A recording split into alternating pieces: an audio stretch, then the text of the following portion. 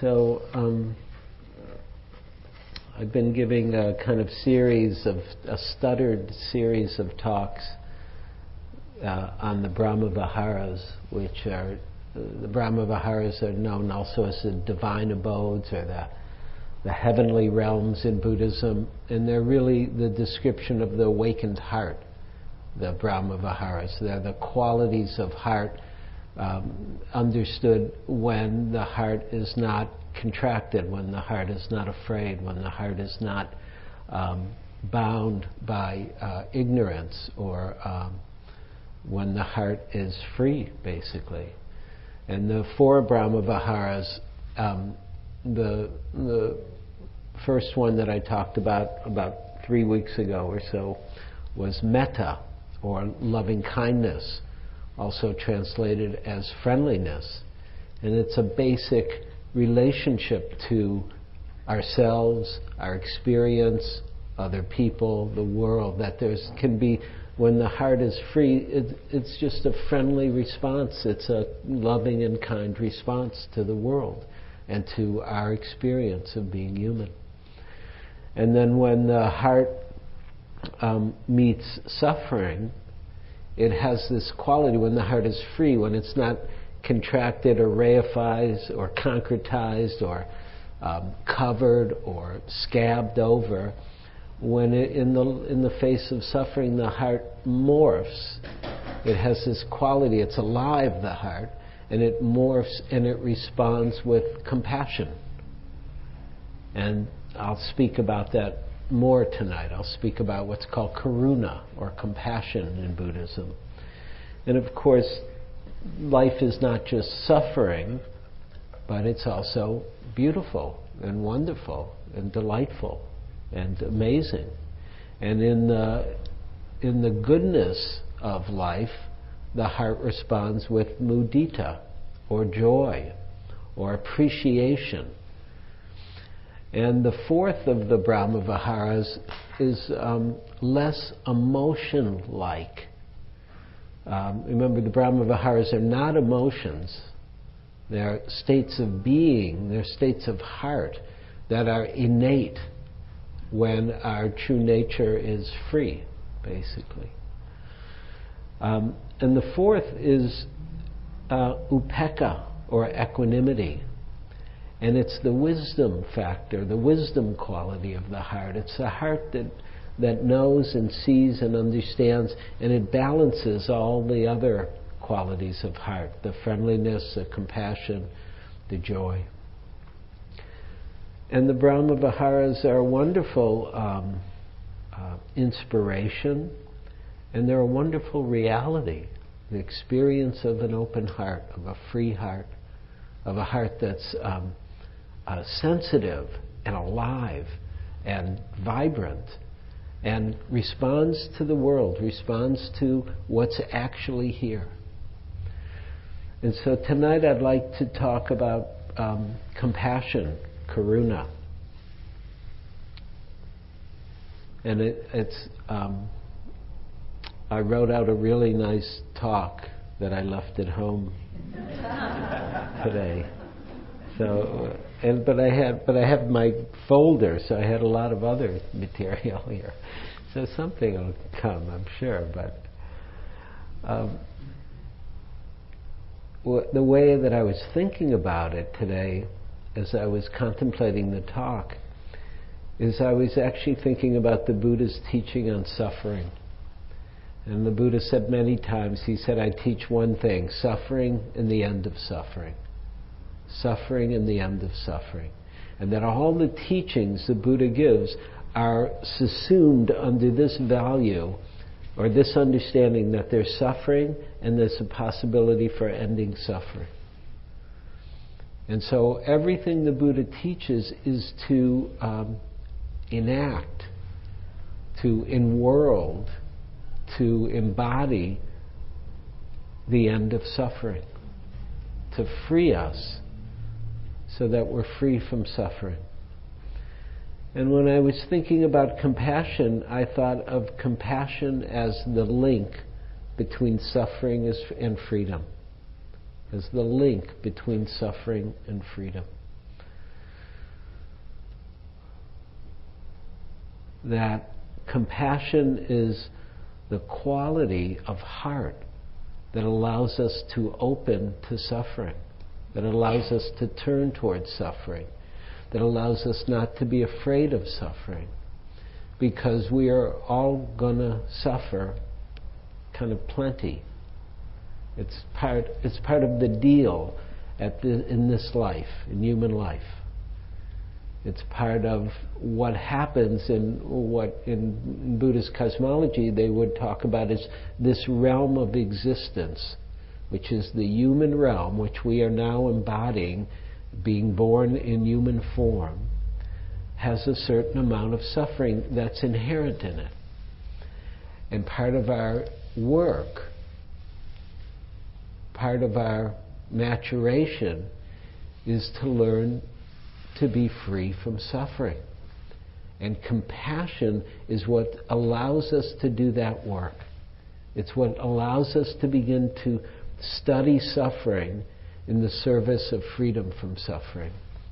And the template that the Buddha uses is the Four Noble Truths. Right? There's suffering, there's cause to suffering, there's the cessation of suffering, and there's the path that leads to cessation. In one way, we could think of the whole path as a compassionate, skillful means to help us be free from suffering, to help us learn to let go, to help us learn to open to what's here, to what's true, and then find our freedom within what's true, instead of having to fix things or change things or remake ourselves or, have some other self in a parallel universe who someday will be perfect.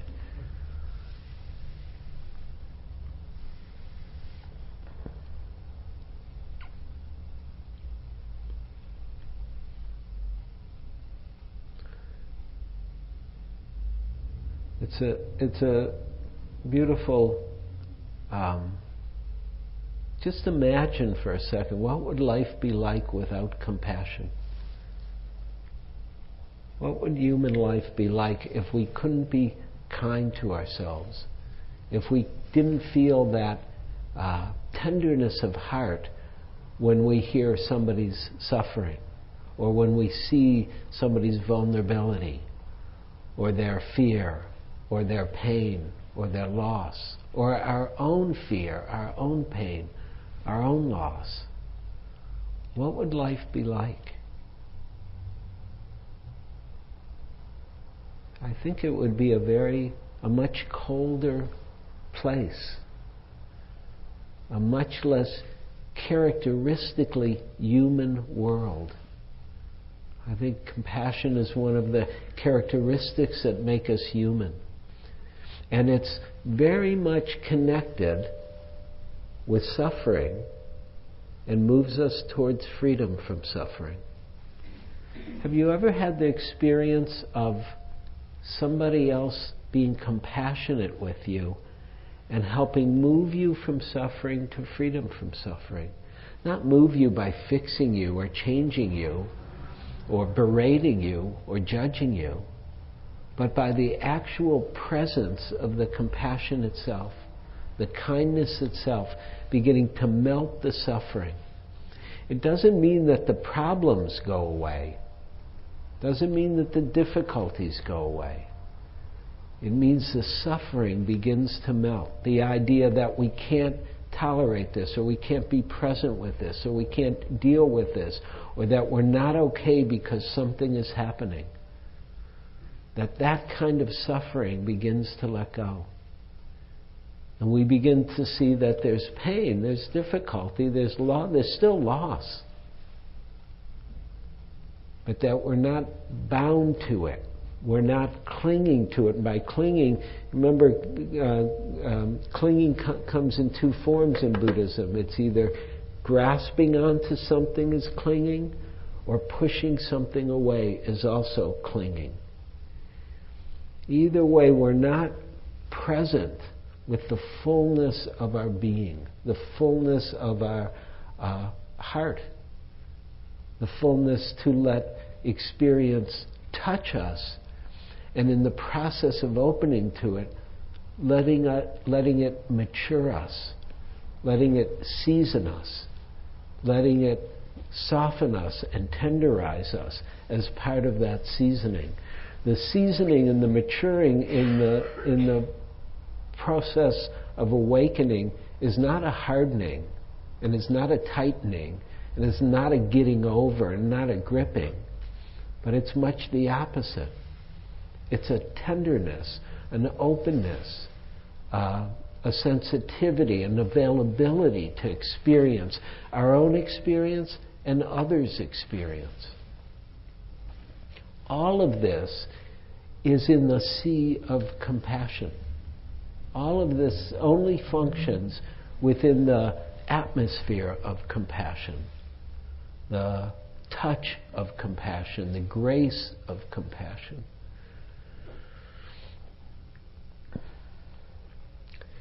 In Buddhism, compassion is talked about as the quivering of the heart in the face of suffering. And it points to this tenderness and sensitivity of heart. And it's a mixed, it's a double-edged sword a little bit. You know, in some ways we come to practice and we just want to get rid of our suffering. Anybody ever have that experience? Right? Oh, here's Buddhism, and we'll get mindful and we'll get aware, and then we won't feel anything. The paradox is, actually, we may feel things more. We may be more sensitive. We may be more tender.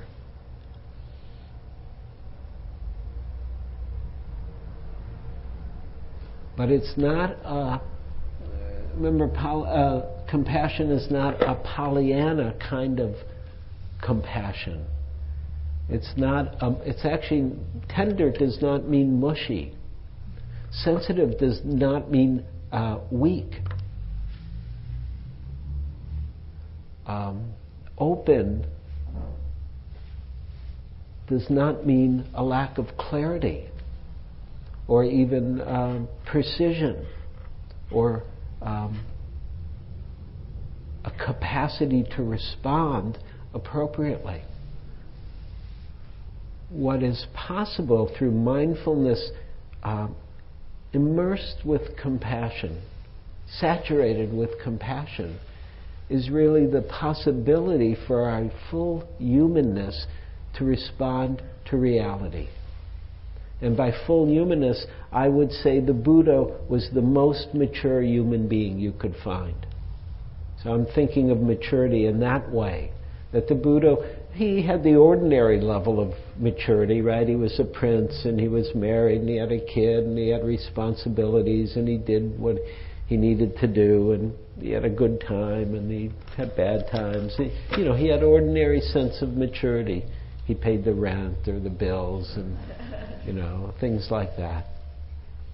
And we all here have, a basic kind of maturity, some different levels than others, right? We're all still maturing. But we're talking about a level of maturation that the Buddha discovered and realized that's possible for all of us.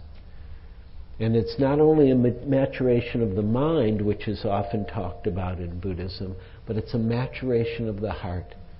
And that maturation of the heart is characterized by compassion.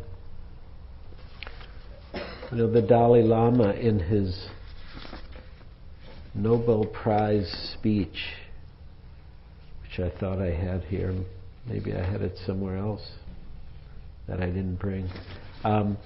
Basically, he said, as long as space exists, and as long as living beings are alive, may I too come and help dispel the misery of this world. As long as space exists, may I live to help beings overcome suffering. That's quite a compassionate and mature understanding of what our life is about. And I want to be careful here, because I'm going to give a big pitch for compassion tonight. But it doesn't mean that's all there is and we should never be anything but compassionate. I mean, that would be nice, but it's probably not the reality. But it means, can we be compassionate with ourselves when we're not feeling compassionate? It means, can we start to wake up and see the holding, see the contracting, see the fear, see the identifications that are small and limited, and without judgment. If we can do that, if we can see what's true, where we are exactly, in this stage of the game, without judging it, that's compassionate. And then even more, to bring a little bit of kindness towards wherever we are, however we are. Mindfulness does not actually work without compassion. Mindfulness is not enough. One of the myths that we perpetrate a little bit is we kind of talk a lot about mindfulness in the Theravadan tradition, especially the kind of Vipassana tradition. We talk a lot about mindfulness. In some way, we do a little disservice to what we're teaching, because you can't teach mindfulness really without compassion. You can't actually, there's many things that you can't. You can't teach mindfulness without patience, without clear seeing, without ardency and love. It just really doesn't work that way. You can't just single out mindfulness and teach mindfulness and that's all there is. We don't work like that. We're much more holistic beings, human beings. And so to be mindful without compassion is dry and kind of dead and cold and distant. And if you've ever seen somebody be mindful in that way, it's not so nice to be around them. Often it's a rigid kind of mindfulness. It's not full. It's not alive and embracing and contactful mindfulness. When there's compassion, it means we can actually be contactful with our suffering. We don't have to run away from our suffering. We don't have to resist our suffering. We don't have to fear our suffering. It doesn't mean it doesn't hurt. It doesn't mean it isn't difficult. It means it's workable.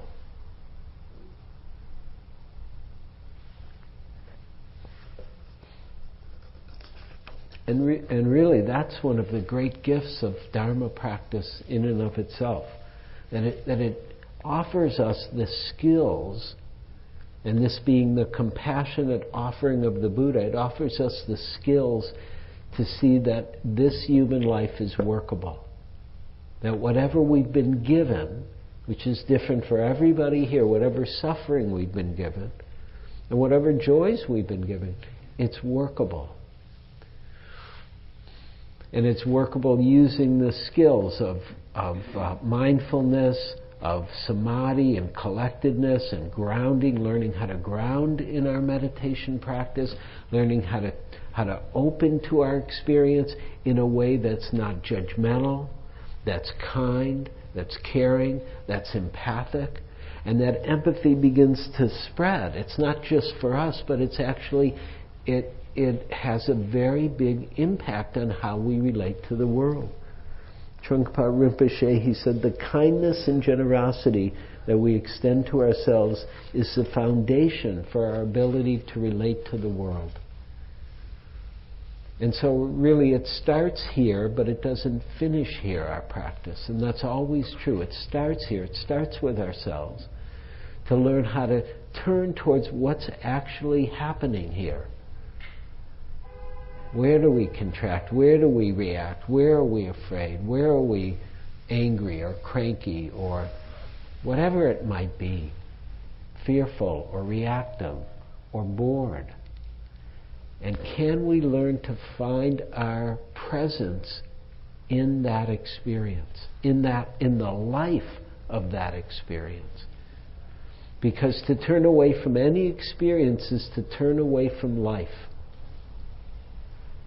And to turn towards life, and to turn towards life kindly, means that we can let life begin to awaken us. Then we really understand the purpose of human life from this perspective. From the perspective of the Buddha, the purpose of human life is to awaken, is to mature, is to bring ourselves to whatever level of maturity is possible for us.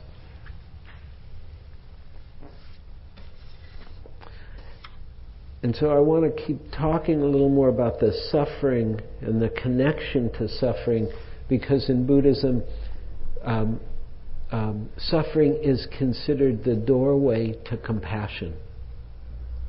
That one won't really understand compassion until one turns towards suffering.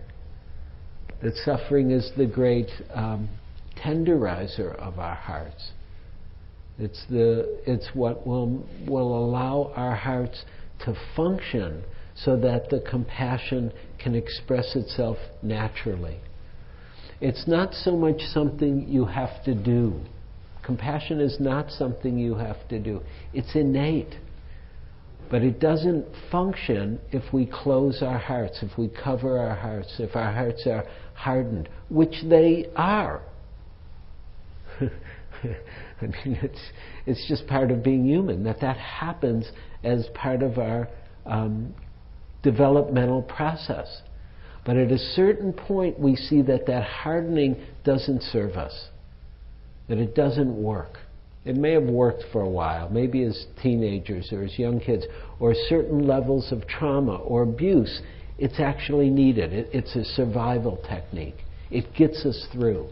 But at some point in our maturation, we see, okay, that does not work anymore. That's not what's actually needed at this point.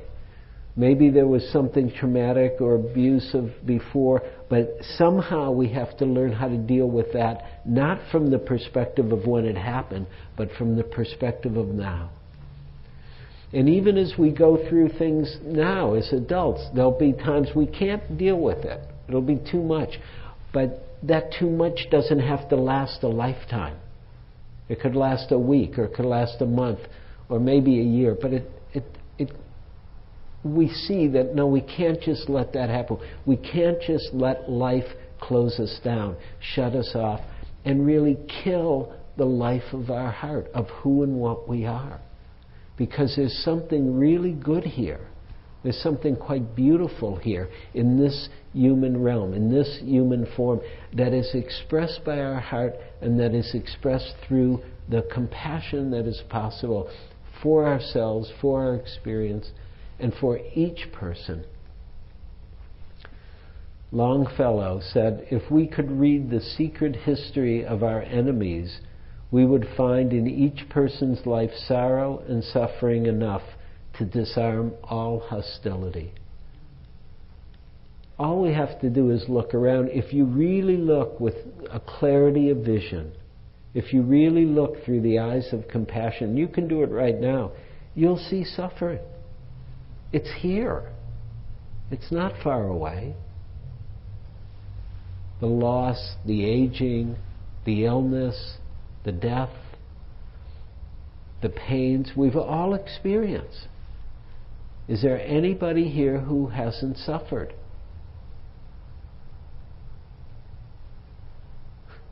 That would be interesting if somebody raised their hand. I'd trade seats with them.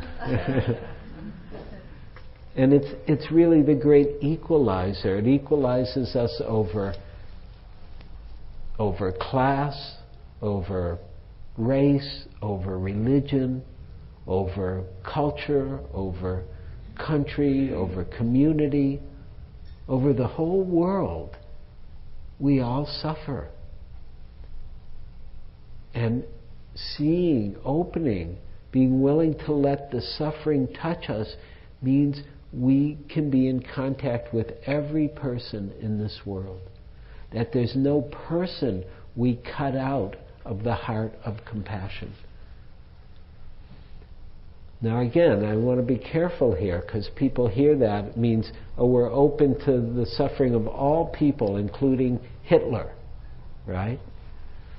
And it's true, actually, we are.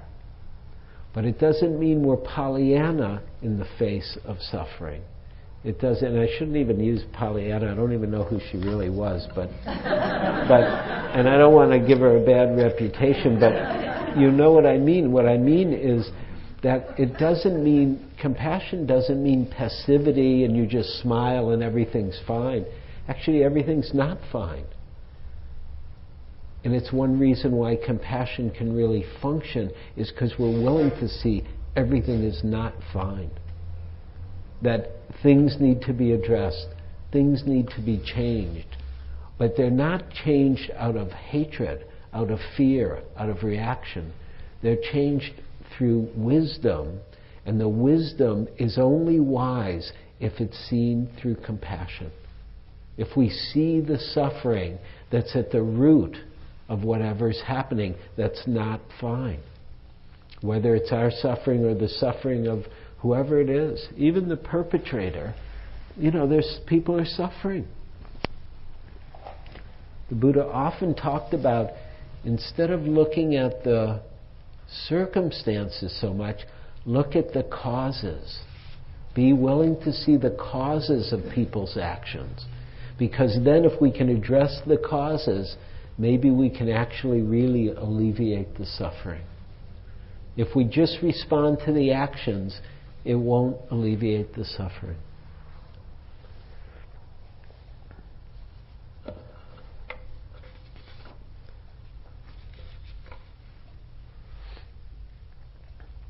So the compassion compels us to turn towards suffering. And the word, this beautiful word, compassion, means, if you look it up, come means with, and passion is not our ordinary or conventional idea of passion, which means intense emotion or ardor. That's not what passion originally meant. Originally, passion always had to do with the suffering of Christ on the cross in English, and I guess in Latin going back. And so it actually has a spiritual basis that is really important and appropriate for what we're speaking to tonight, compassion. So to be with suffering and to see the possibility, as Christ did, for the spiritual and transformative possibility of learning how to be with suffering. That it has this spiritual possibility or potentiality to really change us, impact us.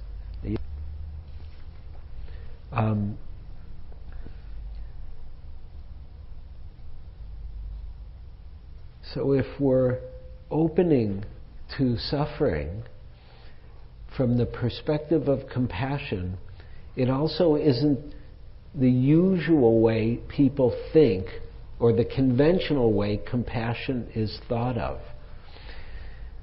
Compassion means that one is not overwhelmed by suffering. That true compassion is not overwhelmed by suffering. Because true compassion has within it this other quality of the heart, upekkha, or equanimity. And it understands that there is suffering and that there will be suffering. But it has the ground or the basis or the steadfastness and the clarity to open to suffering. So it's not overwhelmed, it's not codependent. It doesn't mean we get lost. This is from a very traditional Buddhist teacher, Nyanaponika Thera, who was a monk in Asia in the last century, a Western monk who spent most of his life in Asia. He wrote, "Though it is often felt that it is only through becoming sorrowful, unhappy ourselves, that we are truly compassionate to others, this is not so. Compassion consists in wishing that others be free from suffering. We do not help others by being overcome by their misery. Between heartlessness on the one hand and being thoroughly overwhelmed by others' difficulties on the other lies the option of care without grief. And without grief doesn't mean there's not sorrow. He means not overwhelmed. And what he's saying here is there is the capacity. Remember, compassion isn't an emotion like we think of emotions. It's a state of being. It's a state of heart. It's a tenderness, a quivering, a sensitivity, an empathy with people where they are, for how they're suffering. And it's the same in response to us. And it really melts the divisions. It melts our own inner division when we feel compassionate. Because one of the sufferings that happens is we push away our experience, judge our experience, deny our experience, think it's wrong. And part of the compassion is when we actually turn towards it and find our presence in the experience, something melts, something softens, something lets go. We don't do the letting go, but it lets go. And there's it's a balm-like experience. It's soothing at that point. And it doesn't mean the circumstances have changed, but we've landed in the present moment fully, kindly, caringly, compassionately, tenderly, softly. Or turning towards other people. When we let ourselves be touched by the suffering, it doesn't mean we're overwhelmed. It means our heart beats with others. Our heart resonates with others. Our compassion flows. And it's really just a form of love. The other way, and this is important to say about the Brahma Viharas, is that really metta is considered the foundation and the basis, and that everything else are just forms of love. Compassion is just another form of love. Joy is just another form of love. And equanimity is another form of love.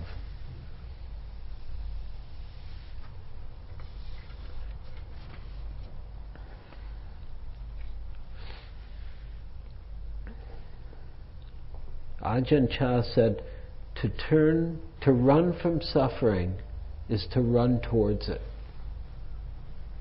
To run from suffering is to run towards it. That we do so much scrambling to get away from ourselves, to get away from our experience. So much of our culture and our life is geared towards this, supports us to do this. Says that's the way to live. Keep moving. Don't stop. Don't feel. Don't experience. Don't worry. Don't be sad. Have a Pepsi. Or a diamond, whatever it is. I was in Amsterdam and they have some very risque ads sometimes. And this wasn't so risque, but it was very sexy. They had this beautiful woman with a diamond in her mouth, and it was like, oh my God. You know, you just wanted to buy a diamond when you saw that. It's like, you know, and you just think you'll have everything as soon as you get the diamond, right? I mean, it depends what you're into, but and all that. But our whole society is geared towards running away from suffering. And it makes sense if there's not compassion, if there's not kindness.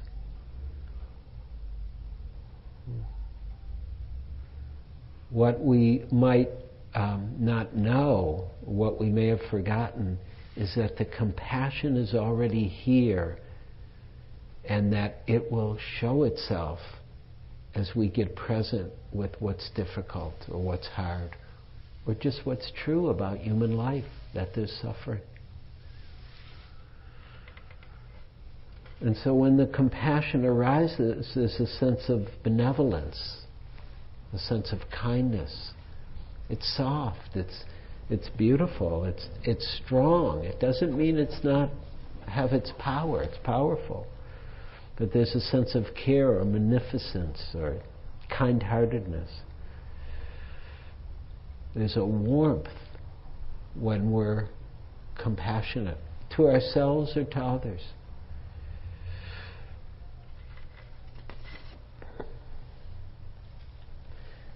Traditionally, one of the pitfalls in trying to understand compassion is misunderstanding it, what's called the near enemy, or something that looks like compassion, which is pity.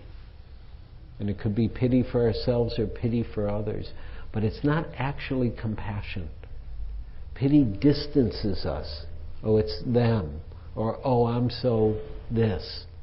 Compassion is not that. Compassion doesn't make self and other. Compassion just sees the suffering and responds. The far enemy, what's called the far enemy, or what's very far away from compassion, is cruelty or meanness or harshness or aversion in that way.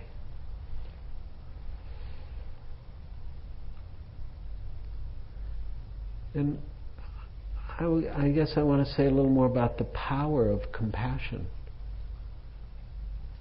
Again, to contrast it with the idea it means, oh, we're just being nice, or we're kind and people can walk all over us.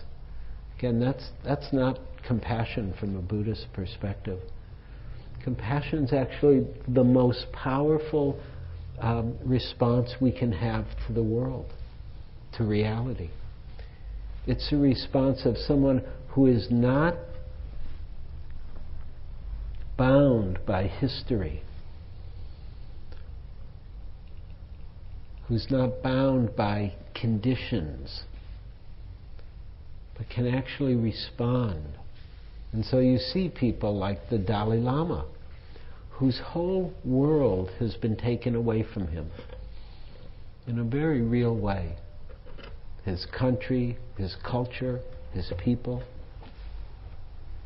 And his ability to respond with compassion towards the Chinese government.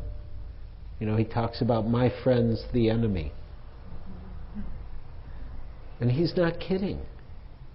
He's very sincere. Really, the Tibetan practitioners are very inspirational, who talk about being in jail and never losing compassion for the people who beat them or tortured them. It doesn't mean that they like them or like being beaten or tortured. It means they see the suffering of the perpetrator and they never lose their integrity.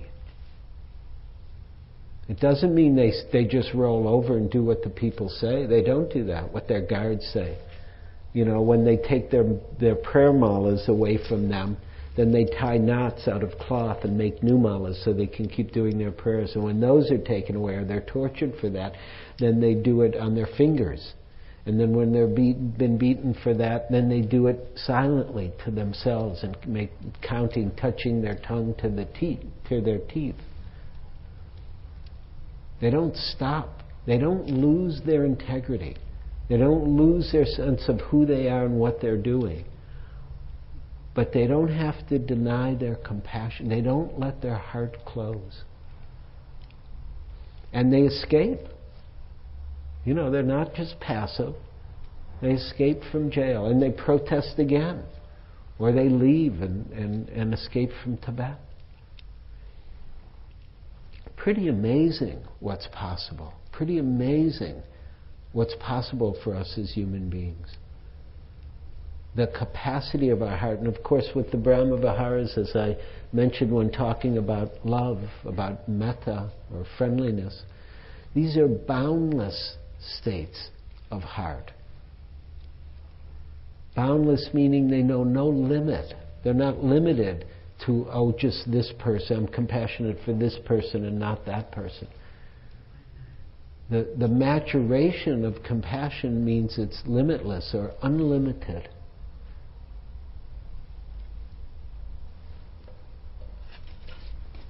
There's a quote.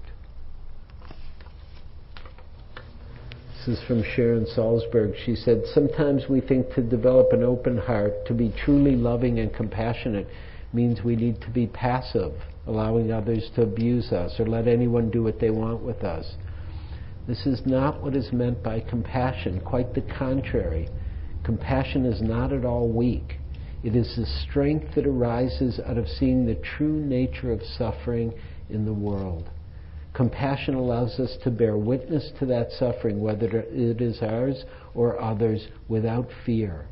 It allows us to name injustice without hesitation, to act strongly with all our skill, with all the skill at our disposal.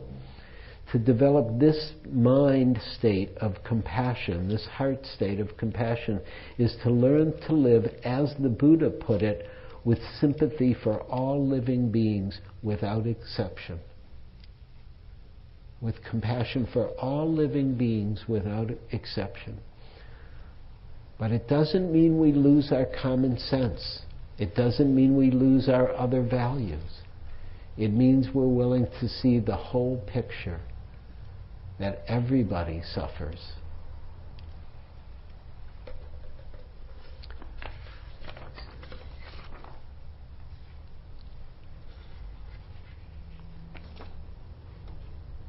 Okay, I'm going to stop here for now. So questions or comments? Could you read the book Be Here Now by Eckhart Tolle? Be Here Now? The Power of The Now. Power of Now? I glanced at it, yeah. Yeah, he didn't, he didn't have any spiritual tradition, but he was an academic, Mm-hmm. But he was so depressed, he was almost suicidally depressed, and he was looking into that depression. I guess it was a kind of mindfulness practice, I guess, because he was really almost to himself. Mm-hmm. And he went so far into his depression that he became enlightened out of that. Mm-hmm. And then he didn't have like a compassion practice before. He was kind of maybe cynical guy, angry guy, I don't know. Mm-hmm. He didn't say that particularly, but then after that, he became compassionate, and then he started teaching. Uh-huh. So it was kind of like the reverse. Okay. So Eckhart Tolle, who had some kind of awakening through his depression, and then became compassionate. It's good to see that awakening is not really mature until there's compassion.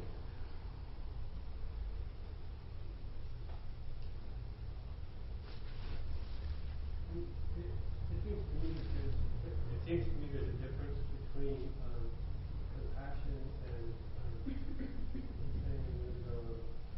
and pity, and maybe in between that is sympathy.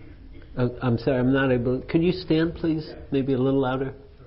Thank you. It seems to me that there's a difference between, as you were saying, compassion and pity, and maybe in between that somewhere is sympathy. Uh-huh. And it's hard for me to recognize myself where I'm coming from. Uh-huh. You have to talk about ways to point that out. To recognize the difference between, let's say, pity and compassion. Pity always means you feel sorry for somebody. Compassion doesn't mean you feel sorry for them. It means you feel compassion for them. It's not like, oh, I'm so sorry, or or you're so. It doesn't have a positionality of, oh, I'm sorry for you. It's the heart responds. It's just a heart response. It's a warmth or a tenderness or a care, but it's not, I feel sorry for you, or I feel sorry for what's happening for you. The sorry separates us in some way. The compassion connects us. That may be the best way to say it. It's the difference between separation and connection.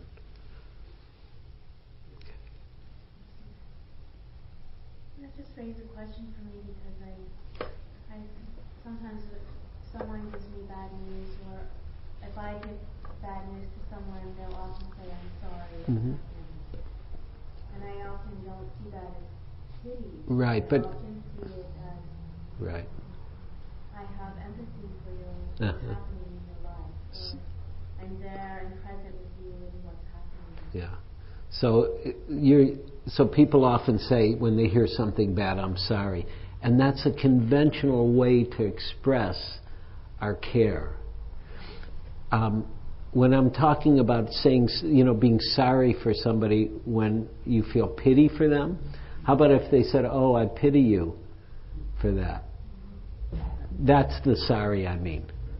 Okay? It's a certain kind of position of, oh, I pity you that you feel that now. I pity you for whatever circumstances you have, rather than actually just feeling the compassion, which I'm sorry may express it in a conventional way. If you could stand, please. Thank you. Compassion is more than feeling. It's being with someone suffering. And by doing that, it's really putting yourself at risk or in danger or harming yourself.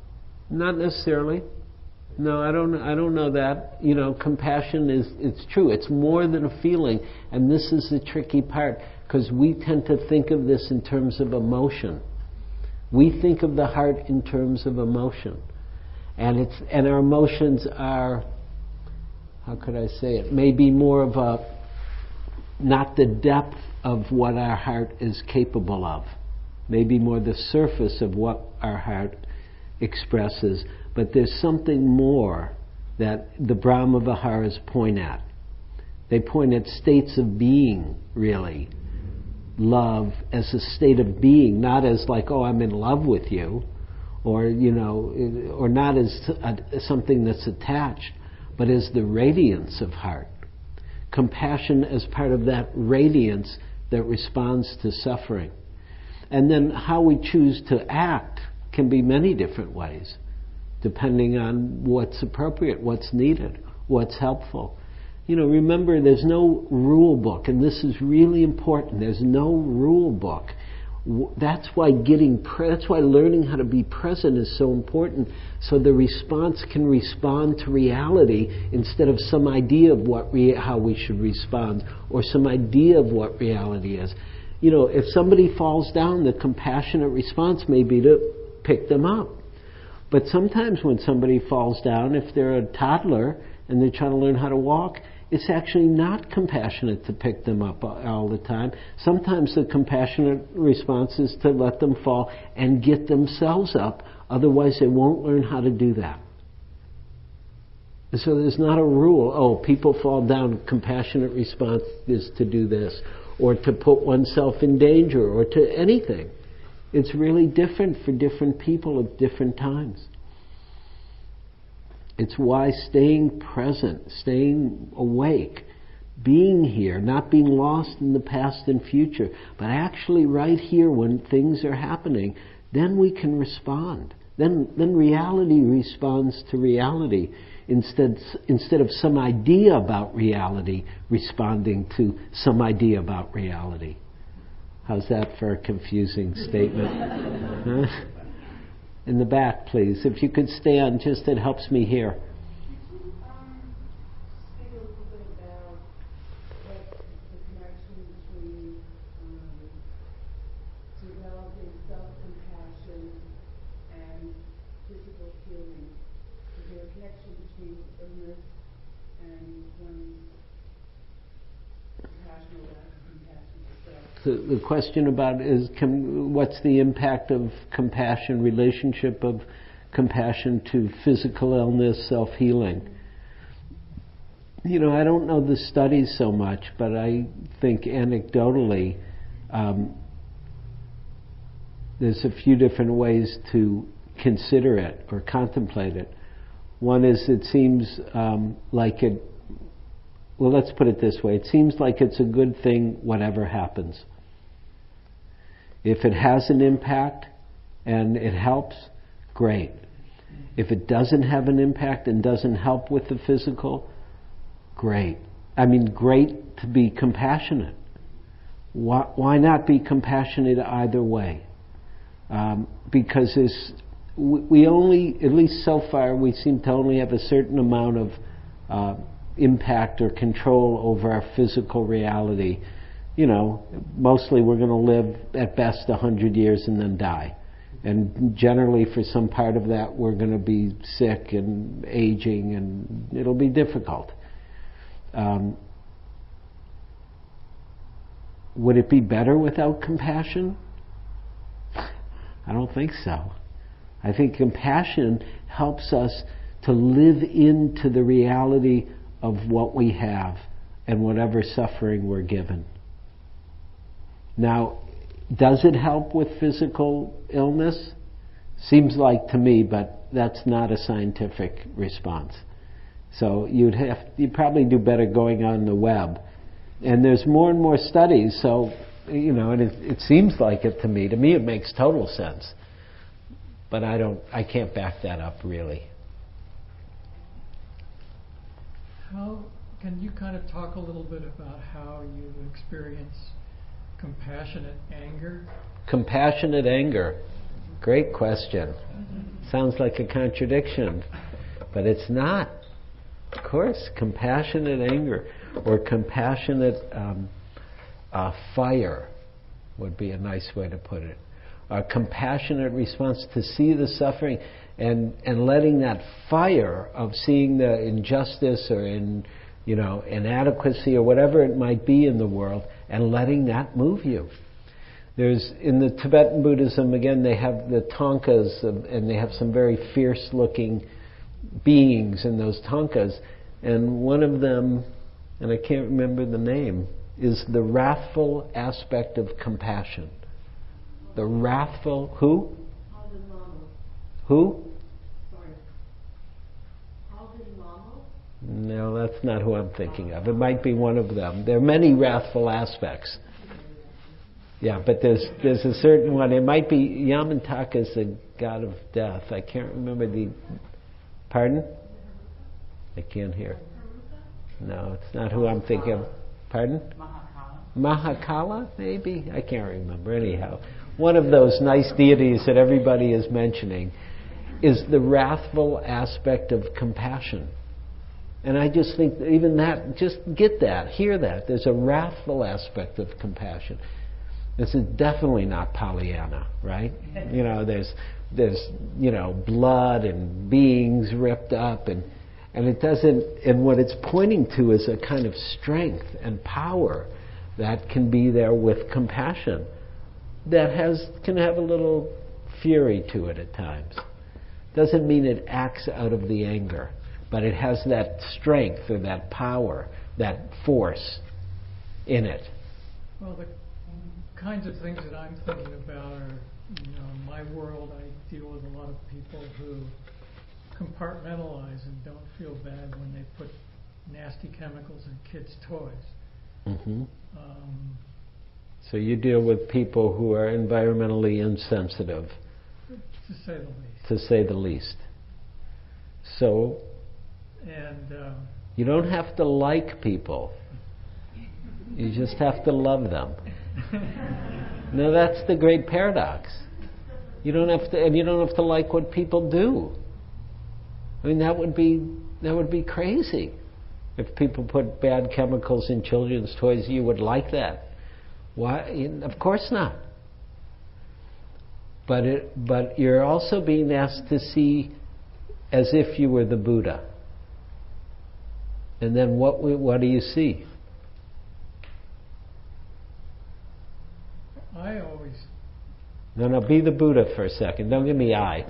No, be the Buddha. What would you see if you're the Buddha? What do you see?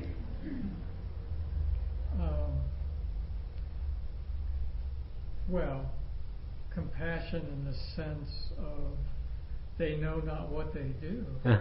Good. The compassion in the sense of they know not what they do. Right? Jesus was actually one of the great symbols of compassion. Thank you. Let's stop there. Let's sit for a minute before we end.